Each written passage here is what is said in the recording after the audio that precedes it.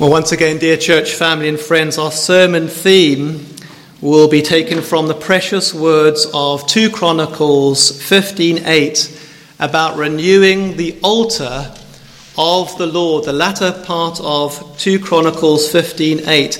That's what that great reforming king, King Asa, did. He renewed the altar of the Lord. He restored, repaired, and renewed the heartfelt, sincere worship of the living God.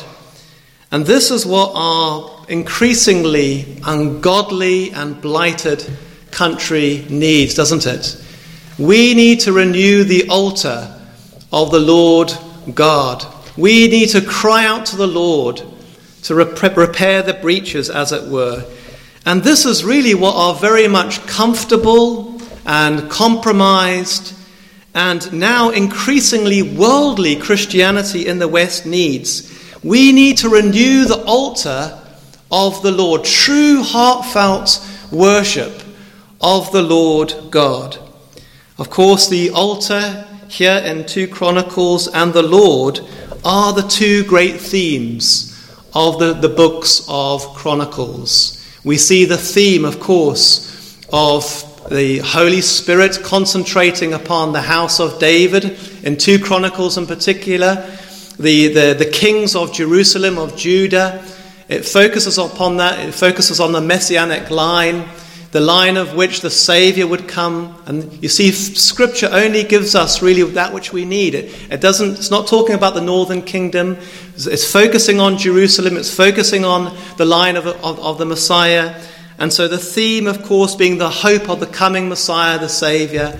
And the other great theme, of course, is the hope of the new temple. A hope of the new temple. Hence the altar, renewing the altar of the Lord. And so in this chronicle or history of the kings of Jerusalem are recorded the events of good kings and not so good kings. Kings that hearken sincerely to the word of the living God, and kings that just did not hearken and take seriously the word of the living God. We're told in Romans 15:4, "For whatsoever things were written aforetime were written for our learning, that we through patience and comfort of the Scriptures might have hope." These things, these truths and Scriptures are profitable. They are written down for our learning, for our admonition, for our instruction. But you see, friends, our society today wants to tear down and change and censor and get away with history, in particular biblical history. It wants to tear down statues, tear down the Word of God, censor any relevant and needful history, especially concerning that which is for our souls. But here in the Word of God is recorded a history that is a living history. It can never be extinguished. And friends, it is our only hope. The gospel, the power of the gospel and the Word of God is our only hope. And it is the only hope for the next generation. Access, dear friends, we see from here in 2 Chronicles 15:8. Access has always been through an altar. And we know through Hebrews 13 that it has always been access to the true living God. The one true God has always been through an altar. Not an altar necessarily of stone or of material.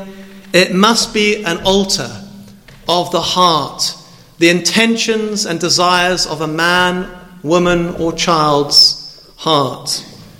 If we dare approach the living God, the one true, holy God, on our terms, on man's terms, not through this altar, dear friends, the altar which God has set, there is no access to the Lord God. There's no access to God. And I suppose this was my problem for many years as a youth growing up. And I praise my mum. I really praise my mum. My father abandoned us when I was 14 years old, left my mum, and many things befell us as a family. I went I went off the rails in my teen years, a bit like the prodigal son. And I remember as a youth, my dad used to take us in particular. My mom was faithful. She took us to church, and I did hear the true gospel, but my dad would often take us to many worldly churches where I would often be presented with half a gospel, a watered-down gospel. And often they would say to me, come up, give your life to Christ. Give your life, come up to the front and give your life to Christ. And of course I would feel compelled to go up. The peer pressure was great. So they would compel me, come up and give your life to Christ. Come up to the front here. It was an emotional appeal, you see. And I went up, of course, with many of friends and other people to the front. And, there was something quite emotional about this. But friends, that following week, I went straight back into the world. And I know many other people, most of them went straight back into the world as well. Because one thing was missing, and the same is missing in many churches today. The same half gospel is missing. You see, I was told the how of salvation. I was told, go to the cross, come to Christ, give your life to Christ. There's some truth in that, isn't there? Something of the cross. But I was never told the why.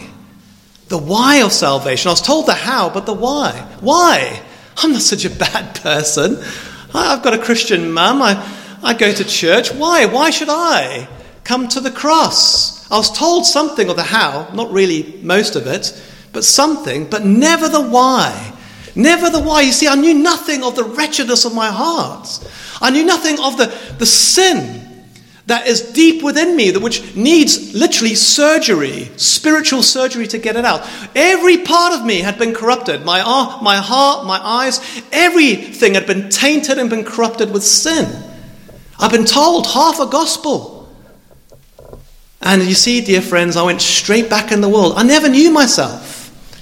I never knew the reality of a devil. Satan is real.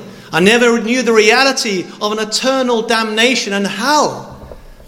I never knew the pull and lure of the world. I never knew the justice of God, that God is a holy God and he cannot look upon sin. And therefore he has to punish sin, else he would not be a just God. These things were never really taught in any great depth or feeling. Jeremiah 17:9 says, the heart is deceitful above all things and desperately wicked, and who can know it? Well, God knows that, doesn't he, about us? He knows the condition of our hearts. By nature, they're desperately wicked. They're like Cain on the run from God, desperately wicked, desperately running away from God, as it were. That's all of us by nature. Well, the word of God today, through the very simple yet profound words of 2 Chronicles 15:8, teach us, all of us, what is required of us of the Lord. And that is, like King Asa, to renew the altar of the Lord, to truly seek to worship the Lord God, the one true God of the Bible, the God that created the heavens and earth, on his terms and not on ours. That's the problem with much of our Christianity, isn't it? So many people seek to worship him 101 terms, but often it's not on God's terms. For me, two fundamental truths ring true of King Asa's seeking and salvation, which I believe are consistent right throughout Holy Scripture, from the very beginning of Scripture right through to Revelation. Two themes, two principles are fundamentally true, I believe, of King Asa's seeking and salvation, which I hope to demonstrate. And that is, firstly, that true seekers of the Lord God, truly do turn from their sin and from self and from the things of this world to Christ alone. There is a true, sincere turning. That's our first principle. True seekers turn with all their heart. And secondly, that when truth seekers do turn sincerely and heartily, it always results in a renewed altar, a new heart, a restored heart, a repaired heart, a heart made whole, a renewed heart for the Lord. And so let's begin with the first principle here. True seekers of the Lord truly turn. At the beginning of Asa's reign in 2 Chronicles 14:2, we're told that Asa did that which was good and right in the eyes of the Lord his God. The Lord his God. He did that which was good and right in the eyes of the Lord his God. We must remember that idolatry in particular was introduced by Solomon at the end of his reign. Remember, he brought in all those ungodly, strange women through lust, and he allowed them to build strange altars to the Lord, high places, groves to the Lord. And then under Rehoboam, his son, and then under his son, Abijam, Asa's father, these altars, these strange altars, went unabated. They built up momentum. And so the whole of Israel, all of Jerusalem was flooded with these strange altars, you see. And it went unabated until really King Asa came along. Now it must be said that we know from Kings, from 1 Kings 15:3, that Asa's father, Abijam, walked in all the sins of his father. That was Rehoboam. That's what the text says us. God granted Abijam victory not because of his godliness, but because of David, his servant, because he made a covenant with David. And so Asa here, we're told, did that which is good and right in the eyes of the Lord. That's the context. Now think about that for a minute. The whole of Jerusalem is flooded with false altars.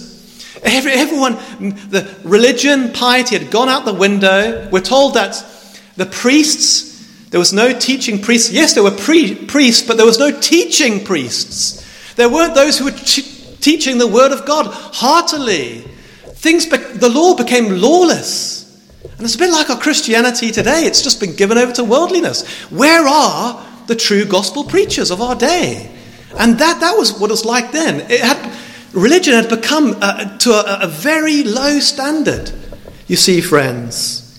But we see here King Asa, despite all these dark forces of hell, King Asa here did that which was good and right in the eyes of the Lord.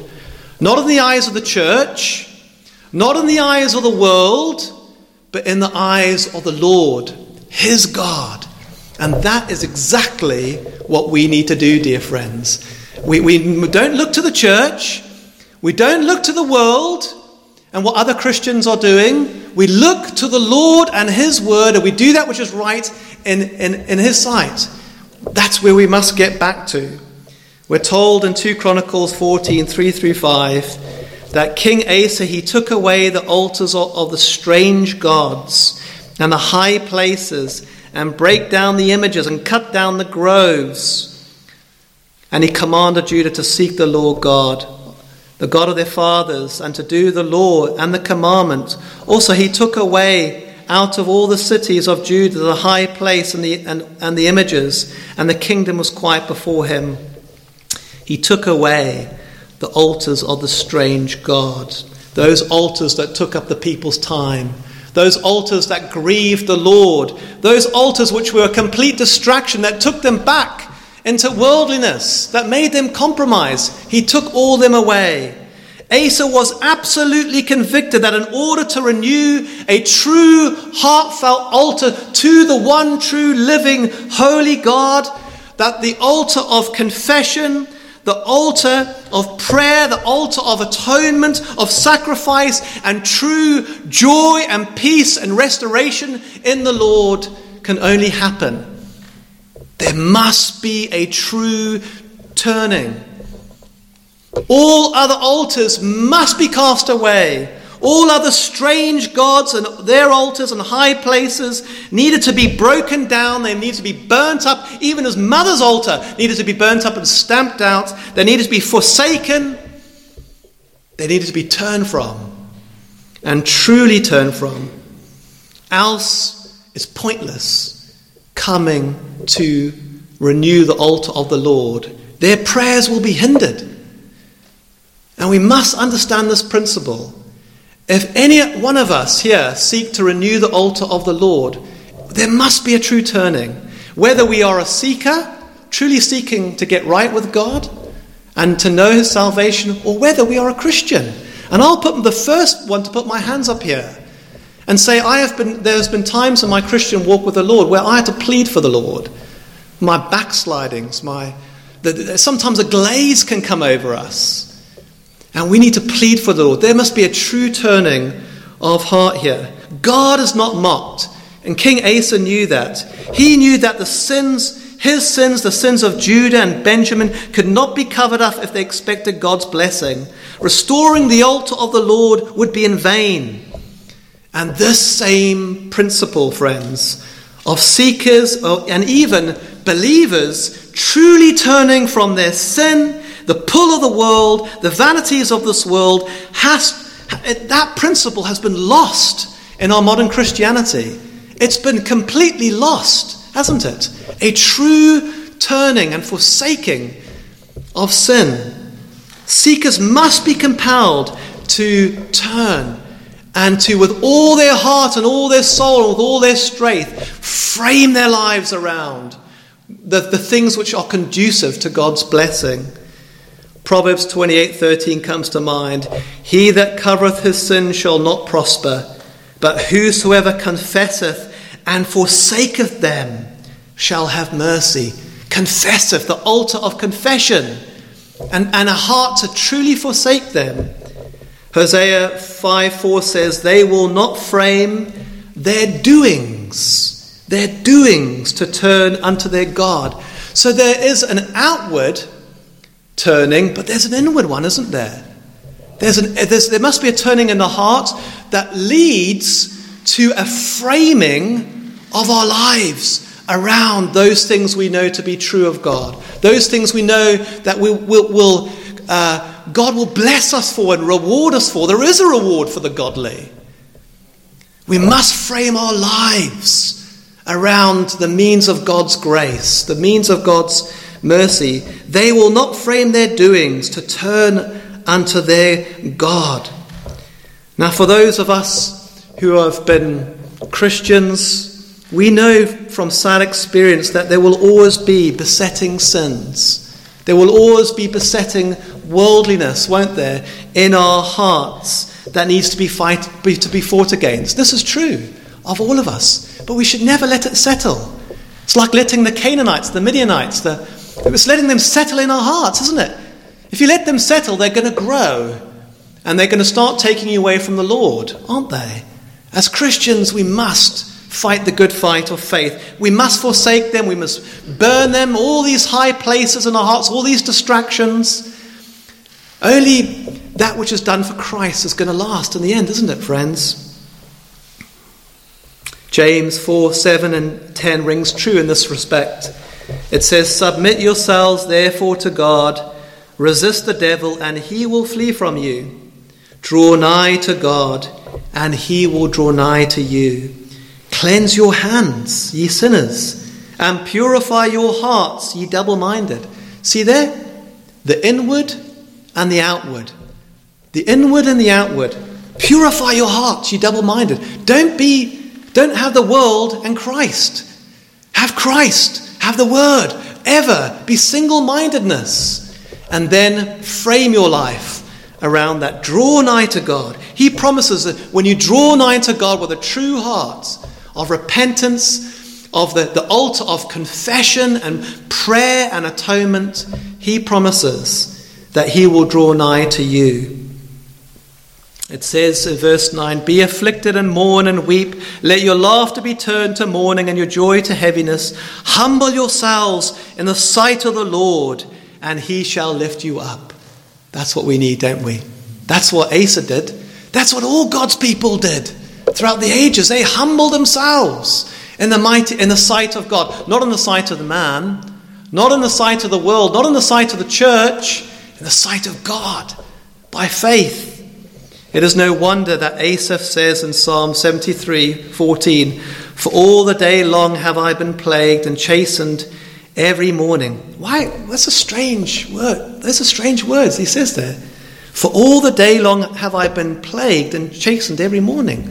Why would a godly man be chastened every morning? Because the love of Christ constrains us, doesn't it? Every day. We're not in God's people. We're not in trouble. We're in trouble like other men are, aren't they? Asaph acknowledges he was envious at the foolish, wasn't he? He saw the prosperity of the foolish. He saw the carefree life of perhaps even professors. He saw the ease. He saw the supposed liberty. And he was tempted to do likewise. But the love of Christ, the word of God, constrains us, doesn't it, to live for him. In 2 Chronicles 15:2, we're told that the spirit-filled prophet Azariah says to Asa, King Asa, and all of Judah and Benjamin, "The Lord is with you while ye be with him. And if you seek him, he will be found of you. But if ye forsake him, he will forsake you." See, the prophet here comes. They've won a great battle. They've overcome 1 million Ethiopians. They were far less than them. And the prophet comes not to give them a victory clap, as it were, but he reminds them, as we need to be reminded. Now's the time to build up the defenses. Now's the time, don't take thine ease, as it were. The Lord is with you while you be with him. And if you seek him, he will be found of you. But if you forsake him, he will forsake you. God wants your heart and your mind and your strength, dear friends. He wants it all. He doesn't want these other altars. We can have these other altars that creep into our lives, that take up our time, that take up our strength, that take us away from the Lord God. We all have them. They're the pull of the world, dear friends. And these altars can be not necessarily intrinsically evil in themselves. They can be pleasant things. Asa's mother, didn't she? She had an altar. She was spending all this time with her altar. What did Asa do? He took her queenhood away and he burnt it down. He stamped on it, got it all out the way. That's what we need to do, don't we? Even the things that are sometimes, we love our families, we love what God has given us, but we must stand for the Lord. We must be those he must be first in our hearts and in our lives. God wants your heart. God wants your mind. He wants your soul. He wants your strength. He wants to use you and I for his glory, as a witness to his salvation and his glory. The faith needs to be passed on by faith to faith. And it's not going to happen if we've got all these other altars in our lives.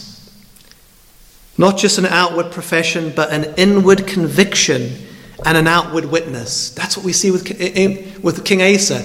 An inward conviction and an outward witness. That he comes to the altar of conviction, of confession, of prayer, of atonement, sacrifice, and then he has all the things that flow from that. Trust, courage, joy, praise, building up in the days of quiet. And this, dear friends, is what we need.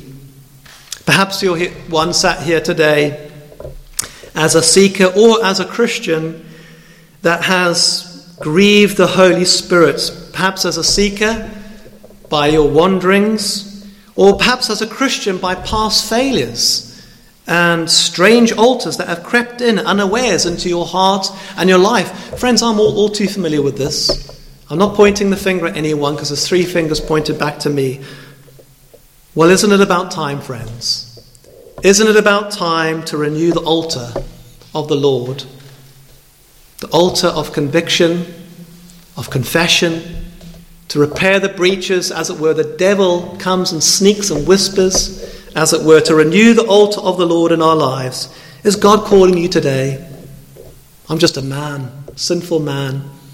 But is the word of God calling you today? Renew that altar in your heart and your lives, in your homes and your families. Dedication to the Lord in your heart and your home, in his church, and how that outlays to society. Is he calling you? Harden not your hearts, dear friends, as in the day of provocation. Receive him, because there's an altar of forgiveness. There is an altar of forgiveness that he may be feared. There is an altar of sacrifice, dear friends, that you can be cleansed, truly cleansed from all sin and reinstated and blessed. What would happen, friends? What would happen if the true altar of the Lord was to be renewed and restored in every one of our hearts here today? That the Holy Spirit should so come down and speak to every one of our hearts and so convict us like they did then. What would happen? I'll tell you what would happen. We would see revival, wouldn't we? If that happened in all of our hearts here today, and every one of us was moved here today to renew that altar, to dedicate ourselves to the Lord in every area of our lives, to try to, with God, by God's grace and mercy, plead for the Lord. I want to get rid of all these distractions, all these high places on my mind, all these strange altars that are taking up my time. I want to get rid of them. What would happen? We would see revival, wouldn't we? In this town, this is what we need, don't we, friends? There is an altar, dear friends. There is an altar of the Lord for sincere seekers and believers. There is an altar of confession of sins, to confess our sins and our shortcomings and know of God's free forgiveness and his blessing, to know of the power of his blood. There is an altar of seeking to forsake sin, not to cover it up. Remember, Asa even went to his mum. There is an altar of prayer which we can frequent, often, daily, avowing ourselves to God. A desire to be used for heavenly purposes, to be used of God, to get busy for God, to take courage in God. There is this altar. To build up the defenses of the faith whilst we have the time, whilst the evil days do not fall upon us. Are we doing that, building up like Asa did? An altar of prayer where we know the burden of God, like Ezra, like Nehemiah, like David. Do you have a burden for the Lord? A burden for the lost? Burden for your loved ones? Are you pleading with the Lord for loved ones, friends? Is there a burden? An altar, friends, of prayer where we dedicate ourselves to the Lord's service, to truly commit ourselves in Christian love. Christ gave up everything for us. He gave up the glorious courts and mansions of heaven. Think of that. Think about that. Paradise.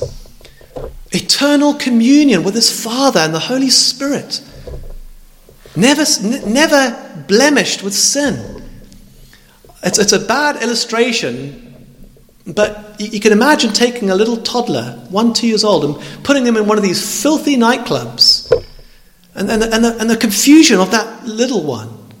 The God of heaven, the Holy One, the thrice Holy One, coming into the sin-sick world, rescuing us, stepping into history and time, becoming a sacrifice, Saviour for us. And then on that cross, having those nails hammered into his hands.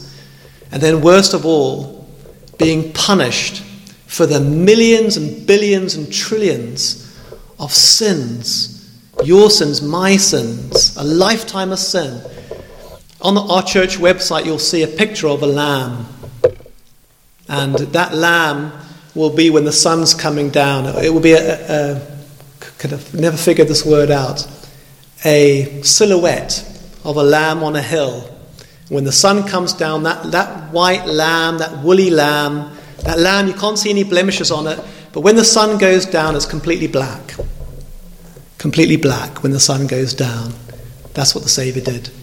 He became sin who knew no sin, to reconcile us sinners to God, to bring us sinners to God. The Holy One, the one without sin, was punished God the Father had to turn away and pour the full wrath of his anger and hatred against sin upon his only precious Son to punish you and me so that we can have this altar of sacrifice. No wonder why John the Baptist said, "Behold, behold the Lamb of God that taketh away the sin of the world. Behold him now in your mind's eye, and by faith, this is the Lamb which the Old Testament sacrifices point to, which the temple service point to. Behold him, the spotless one, the one without blemish, the one that will be beaten up and bruised and killed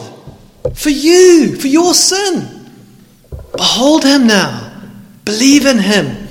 Seek him. Know him.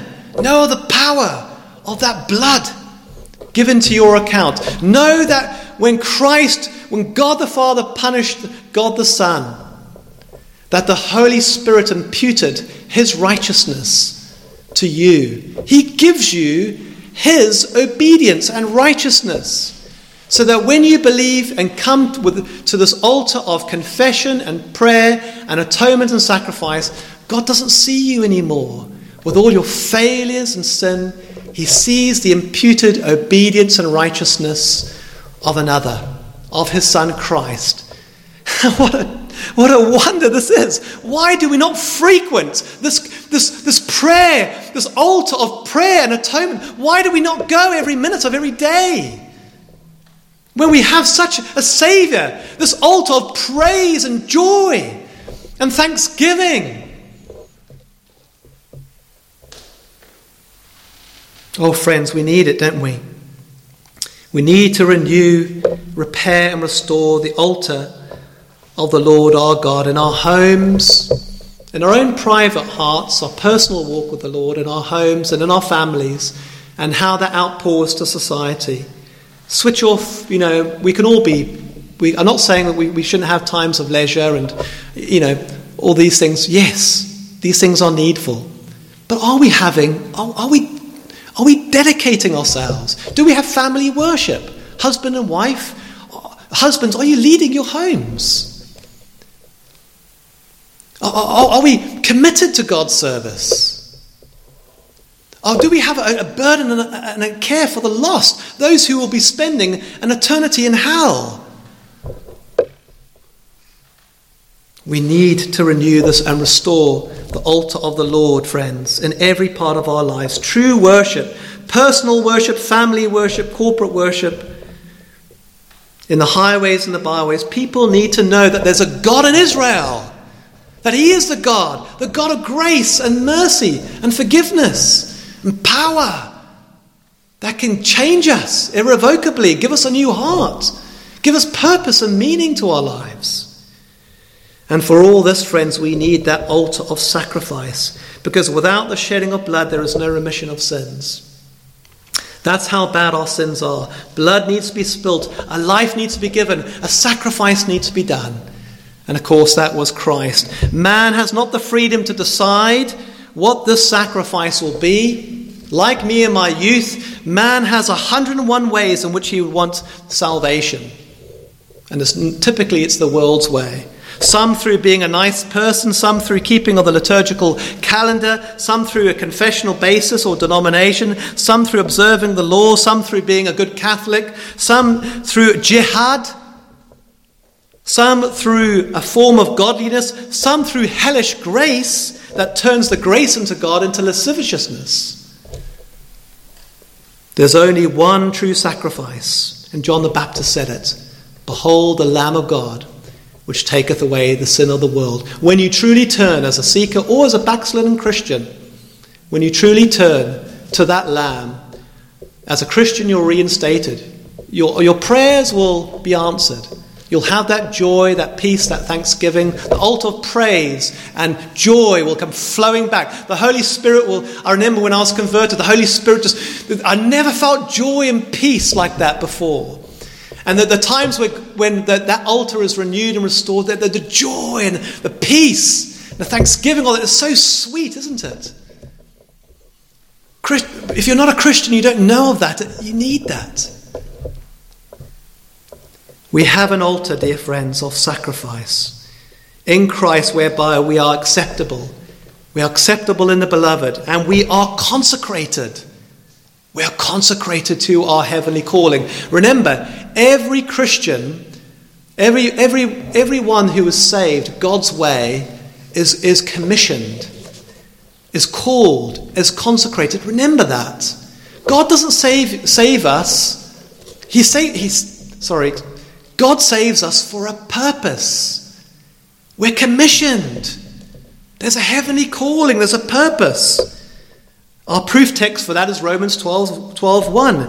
I beseech you therefore, brethren, by the mercies of God, that you present your bodies a living sacrifice, holy, acceptable unto God, which is your reasonable service. It's our reason. We're living for Him. We're sacrificed, consecrated to Him. Our lives are not our own anymore. We're risen to newness of life. We're born of the Holy Spirit. We're born again. He gives us power to overcome these altars, these distractions. If we often frequent this glorious altar of the Lord through confession and conviction, through prayer, through sacrifice, friends, then no doubt there will be an altar of praise and thanksgiving and joy. Sometimes we need to have a self-examination. Where's the joy of my salvation gone? Where's that praise? Where's that rest and peace which the world cannot give? Sometimes it's because we're not confessing, aren't we?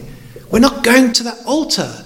We're not going to the altar of confession frequently. Prayer, confession, sacrifice, thanking the Lord for His salvation. Putting on the helmet of salvation. Thank you, Lord. Hebrews 13, 15 and 16 comes to mind. By Him, therefore, let us offer the sacrifice of praise to God continually. That is the fruit of our lips, giving thanks to His name. But to do good and to communicate, forget not. For with such sacrifices is God well pleased. Elijah said unto all the people in 1 Kings 18:30, come near unto me. And all the people came near unto him, and he repaired the altar of the Lord that was broken down. The altar is broken down, dear friends, in our society. But will we hearken to the word of God here today? I really hope and pray that every soul gathered here today will hearken, not to my words, but to the words of the living God. Friends, let us turn to the altar of the Lord, the altar of confession, of sincere prayer, of sacrifice, and of heartfelt praise. Amen. Amen.